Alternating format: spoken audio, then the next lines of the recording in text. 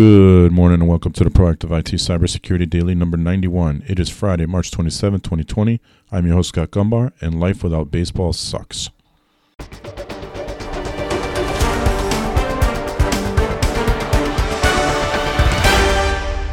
This podcast is brought to you by Nuage Tech, a client-focused and security-minded IT consultant based in Central Connecticut. You can visit us at nuagetech.com. That's NWAJtech.com.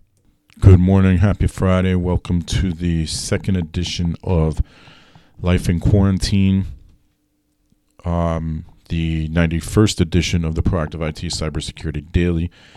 Wherever you listen to this, if you could leave us a review, share it, like it, comment, whatever it is that will help us grow, would greatly appreciate it. We appreciate everything you guys do for us, honestly, because it helps us spread the word and educate more people on what they need to look out for.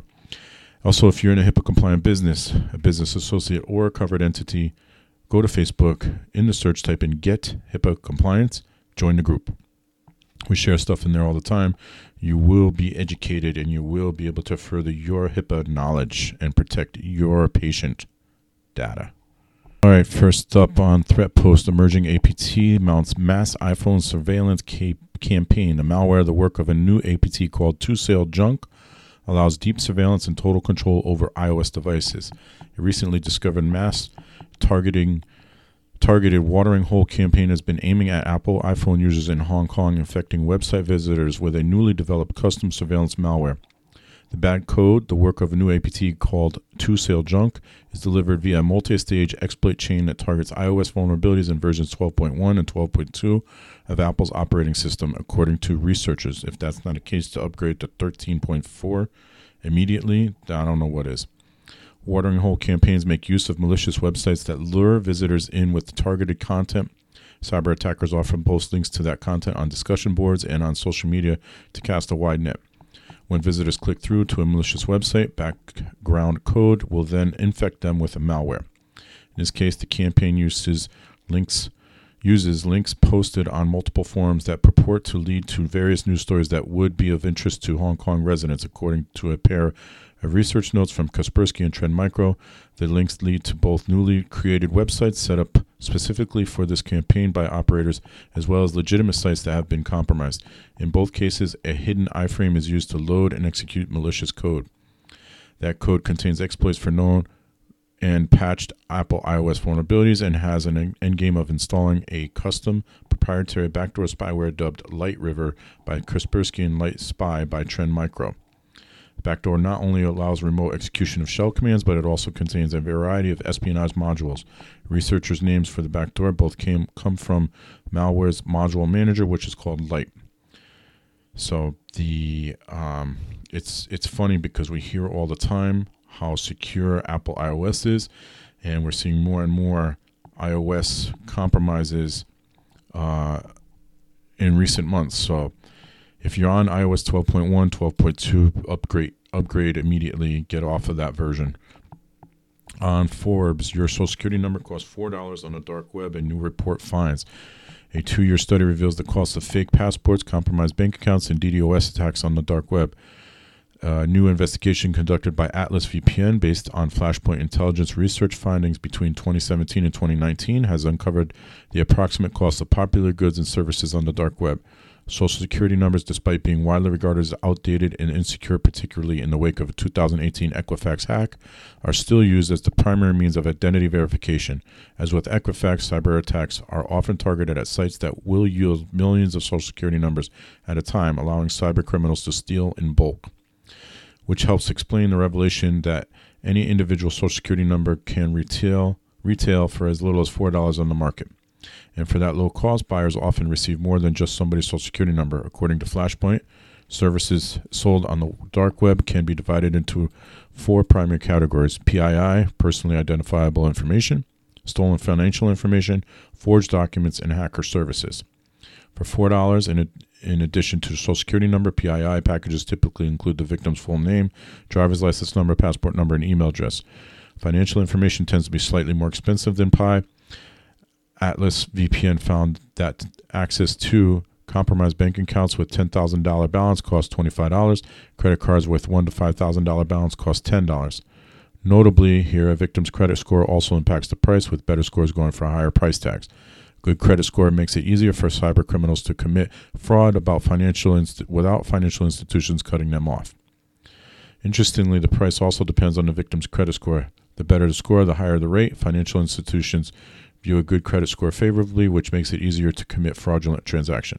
Forged documents command the highest asking price, with physical passport prices ranging from $2,980 to $5,000. Meanwhile, the report found that 1-hour distributed denial of service attacks, in which targeted servers are overwhelmed and effectively shut down, cost approximately $165. That cost increases by 2 to 5 times when it involves attacking a government or bank website. So that is interesting for sure. A couple of tips that they give you: be sure to have password on your phone and consider using a PIN to access your account. Be vigilant with Bluetooth, public Wi-Fi, and downloading free apps, all of which can be used to gain access to your phone. Enable two-factor authentication whenever possible, with preference toward two-factor authentication apps such as Authy or Google Authenticator rather than SMS text. So a few tips you've probably heard on this podcast before, but there you have it. ZDNet, Apple, iOS. Oh, nope, I already talked about that. Infosecurity-magazine.com talks about 3/4 of large firms suffered security breach last year. Nearly half, 46% of UK firms reported suffering a security breach or cyber attack over the past year, an increase on previous years, but they are getting better at recovering from and deflecting such blows, according to the government. The annual cybersecurity breaches survey revealed an increase in overall volume of business reporting incidents, up from 32%. The number of medium, 68%, and large, 75% business reporting breaches or attacks also jumped from 60 and 61%, respectively. This puts 2020 report's findings in line with the first government analysis in 2017. It claimed, of those businesses that reported incidents, more experiencing these at least 3 times a week than in 2017, 32% versus 22%. The government also claimed that organizations are experiencing more phishing attacks, from 72 to 86%, which we've again talked about extensively, whilst fewer are seeing malware, from 33 to 16% than 3 years ago. However, the rise in incidents has been offset by a stronger response and resilience. According to reports, since 2017, the proportion of businesses listing any outcome from an incident has fallen by 19%, and the proportion being negatively impacted has fallen by 18%. Cybersecurity is also becoming more of a broad-level issue. 80% of respondents said it's a high priority for their senior management, and 37% said that they had board members with a security brief. However, elsewhere, there's still some way to go. Just 32% reported having cyber insurance. 50% have conducted audits in the past year. 15% have reviewed supply chain risk, and only a quarter, 27%, said they reported breaches to anyone beyond their IT security providers. The latter is particularly concerning given the strict reporting requirements of the GDPR. Redscan CTO Mark Nichols questioned whether malware is really on the wane, given new variants of fileless threats that are harder to detect, and pointed out another discrepancy in the report's findings. The most concerning thing for me is the significant number of organizations that had been targeted and aren't aware of it. While a significant percentage of businesses identify multiple attacks each week, more than half say they haven't had a single one in 12 months, he argued. Being able to swiftly detect attacks is key to minimizing damage, but many organizations still lack the appropriate controls and deep awareness of what activity to look for. RSA Security UK and Ireland Regional Director Chris Miller argued that supply chain risk assessments should be carried out through the lens of potential impact on business operations. First, you must identify the most important parts of your business and then focus on protecting them. Ask yourself which data flows in and out of the business, which suppliers have access to that corporate data, where is my most critical data, and who can access it, he said. By taking this approach, you can align your security protocols so you know how much access to grant to and how much trust to place in your suppliers. So that's UK, but I'm sure you're probably fairly similar here in the US, with some firms probably not reporting, especially since we don't have GDPR nationwide. Some states have similar laws, but we do not have that nationwide. Bleeping Computer, Google warned users of 40,000 state-sponsored attacks in 2019. Google says that it delivered almost 40,000 alerts of state-sponsored phishing or malware hacking attempts to its users during 2019, with a 25% drop when compared to the previous year. One of the reasons behind the notable drop in the number of government-backed hacking incidents is the increasingly effective protection Google sets up to protect its users. Due to the more effective protection, hackers are forced to slow down their attacks and try to adapt their campaigns, which leads to less frequent hacking attempts. Journalists and news outlet impersonations were among the most frequently identified phishing methods used by state-backed hackers during 2019, according to Tony Gidwani, a security engineering manager with Google's threat analysis group. For example, attackers impersonated journalists to seed false stories with other reporters to spread disinformation, he said. In other cases, attackers will send several benign emails to build a rapport with a journalist or foreign policy expert before sending a malicious attachment in a follow-up email. All advanced protection program uses users protected from phishing.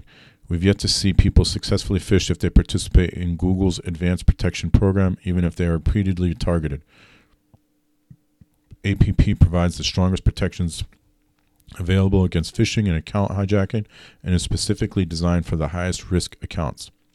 Google's APP program is designed to allow high-risk or regular users to defend their accounts from state-sponsored spear phishing attempts using more secure login procedure than requires them to use smartphones or security keys to verify their identity.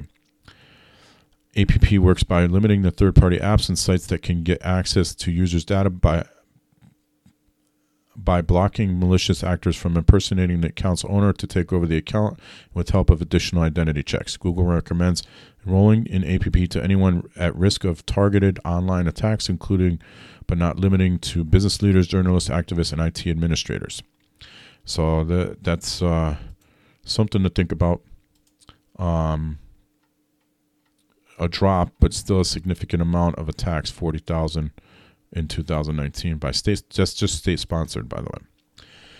Bleeping Computer reports Ryuk ransomware keeps targeting hospitals during the pandemic. So we haven't heard from Ryuk in a little while. Well, here we go. The Ryuk ransomware operators to continue to target hospitals even as the organizations are overwhelmed during the coronavirus pandemic, which will probably increase the likelihood that they will be successful. Last week, Bleeping Computer contacted various ransomware groups and asked if they would target hospitals and other healthcare organizations during the pandemic. With the amount of strain on healthcare organizations under during this pandemic, I was hoping that ransomware operators would avoid these organizations so they can focus on treating people. Of the 7 ransomware operators I contacted, only Maze and Doppelpaymer responded that they would no longer target hospitals, although that has proven not to be true. Since then, Maze has released the data stolen from a drug testing company that was encrypted before stating they would not target healthcare. They continue to tell Bleeping Computer that they will not encrypt hospitals or other healthcare organizations during the pandemic. Ryuk never responded and continues to target hospitals. One of the ransomware operations we contacted was Ryuk, who never responded to our questions. Since then, Bleeping Computer has learned that Ryuk continues to target hospitals even while they are struggling to keep people alive during the coronavirus pandemic. For example, just this morning, Peter M. of Sophos tweeted that a U.S. healthcare provider was attacked and encrypted overnight by Ryuk. When asked if there were any indicators of compromise that could be shared, he stated it looked like every other Ryuk attack. Looks like a typical Ryuk attack at the moment. They deployed the ransomware with PS exec. PM Peter M. stated in a conversation with Vitaly Kremez, head of SentinelOne's research division, over the past month he has seen Ryuk targeting 10 healthcare organizations. Of these 10 targets, 2 are independent hospitals, and another is a healthcare network of 9 hospitals in the USA. Not only has their healthcare targeting not stopped, but we also have seen a continuous trend of exploiting healthcare organizations in the middle of the global pandemic. While some extortionist groups at least acknowledged or engaged in the discourse of stopping healthcare extortionists, the Ryuk operators remain silent, pursuing healthcare targeting even in light of our call to stop, Kremez told Bleeping Computer. Bleeping Computer was informed that one of the hospitals is located in a state that is being heavily affected by the coronavirus at this time. So that narrows it down to probably New York, California, maybe Louisiana at this point. At any time, but even more so now, encrypting a hospital's data not only affects the ability of a doctor to carry out their job, but also whether a patient may live or die. With everything our medical professionals are dealing with around the world, all people, including ransomware actors, need to give them space to do their jobs rather than hindering it. Bleeping Computer reports new Windows 10 bug causes internet connectivity issues fixed in April. So all supported Windows 10 and Windows Server versions are affected by a new bug that could cause applications to be unable to connect to the internet. According to a new post by Microsoft, when Windows user is using a manual or auto-configured proxy, they may have issues connecting to the internet with applications that utilize the WinHTTP or WinINet Windows networking APIs. This bug has a greater chance of affecting VPN users. So at a time when we should be increasing VPN, we now have a problem where VPN might decrease your connectivity. And they're not looking for a fix probably till Patch Tuesday in April, which I believe was April 12th.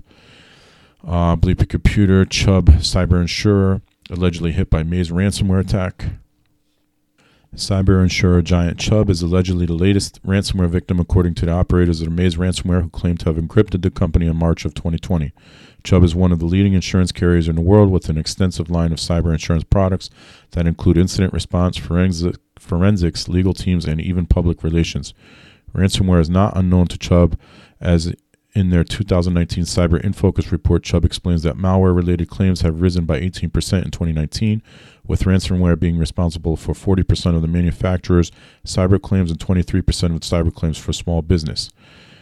In a new entry on their Maze News site, the ransomware operators claim to have encrypted devices on Chubb's network on March of 2020. As part of these attacks, the Maze operators will steal a company's files before encrypting their network. These stolen files will then be used as leverage by threatening to publicly release it if a ransom is not paid. Since then, other ransomware operators such as Revel, Doppelpaymer, and Clop have also begun to adopt this extortion tactic. After encrypting victims, Maze will create an entry on their news site as a warning to the victim that if they do not pay, their data will be published. If a victim does not pay, the operators publish an increasingly larger amount of stolen data until it is released. Maze has not published any of the allegedly stolen data, but have included the email addresses of executives such as CEO Evan Greenberg, COO John Kulf, and Vice Chairman John Dupica. This information, though, should not be considered proof of encryption, as the emails are readily available on the public websites. So that, while Chubb states that their network has not been compromised, cybersecurity intelligence firm Bad Packets has stated that the company has numerous Citrix ADC NetScaler servers that are vulnerable to the CVE 2019-19871, which we've talked about just recently, that those are being actively exploited at this point. Phobos Group's Dan Tentler also tweeted that Chubb has a remote desktop server publicly accessible from the internet, which is a huge security risk, which I just talked about earlier. According to the FBI, RDP is still 70 to 80% of the initial foothold that ransomware actors use. So it's interesting to me, and this is going to be a story I'm going to follow, because what we're seeing here is somebody that sells cyber liability insurance has been hit, most likely. And it will be interesting to see how they respond to that, both publicly and to the ransomware attackers. Naked Security by Sophos. Watch out, scummy scammers target home deliveries. If you're sitting at home right now sheltering from the coronavirus pandemic, and there's a good chance you are, then you're probably either thinking about a home delivery or waiting for one. In the UK, for example, even people who have no symptoms of the virus and who haven't been in contact with anyone who's affected have been instructed to make their shopping outings as infrequent as possible. Indeed, many stores considered non-essential have been forced to shut, including electronics shops, so the new HDMI cable or the replacement mouse you need for working from home may only be available online. So with home delivery companies seriously stretched and long shipment times, we suspect that lots of people will be anxiously waiting and watching their phones for text messages like this one. So there's a picture of a smishing text message. Greetings, please confirm your shipment cannot be sent from this location. So I've gotten those. I've been getting those for a long time. And the idea here is don't click on it. The URL in this case is a short domain name with a brief coded sequence of letters and numbers, but it's going to lead you to a phishing website, I'm sure. The point being, let's not fall for those types of things. And here's some tips. Don't be fooled just because you're expecting a delivery. Treat delivery SMSs as notifications instead of links. Check the URL in the address bar. Use a third-party security product on your phone and report compromised cards immediately. If you order from Amazon, just go to the Amazon app or the Amazon website and check. If you order from other vendors, then check those vendors' websites directly instead of clicking on any links. If you could track through FedEx, UPS, or whoever the delivery person is, or Amazon, then do that. Not click on links in your text or email. That is going to do it for the Proactive IT Cybersecurity Daily. Until Monday, stay safe, stay healthy, and stay secure.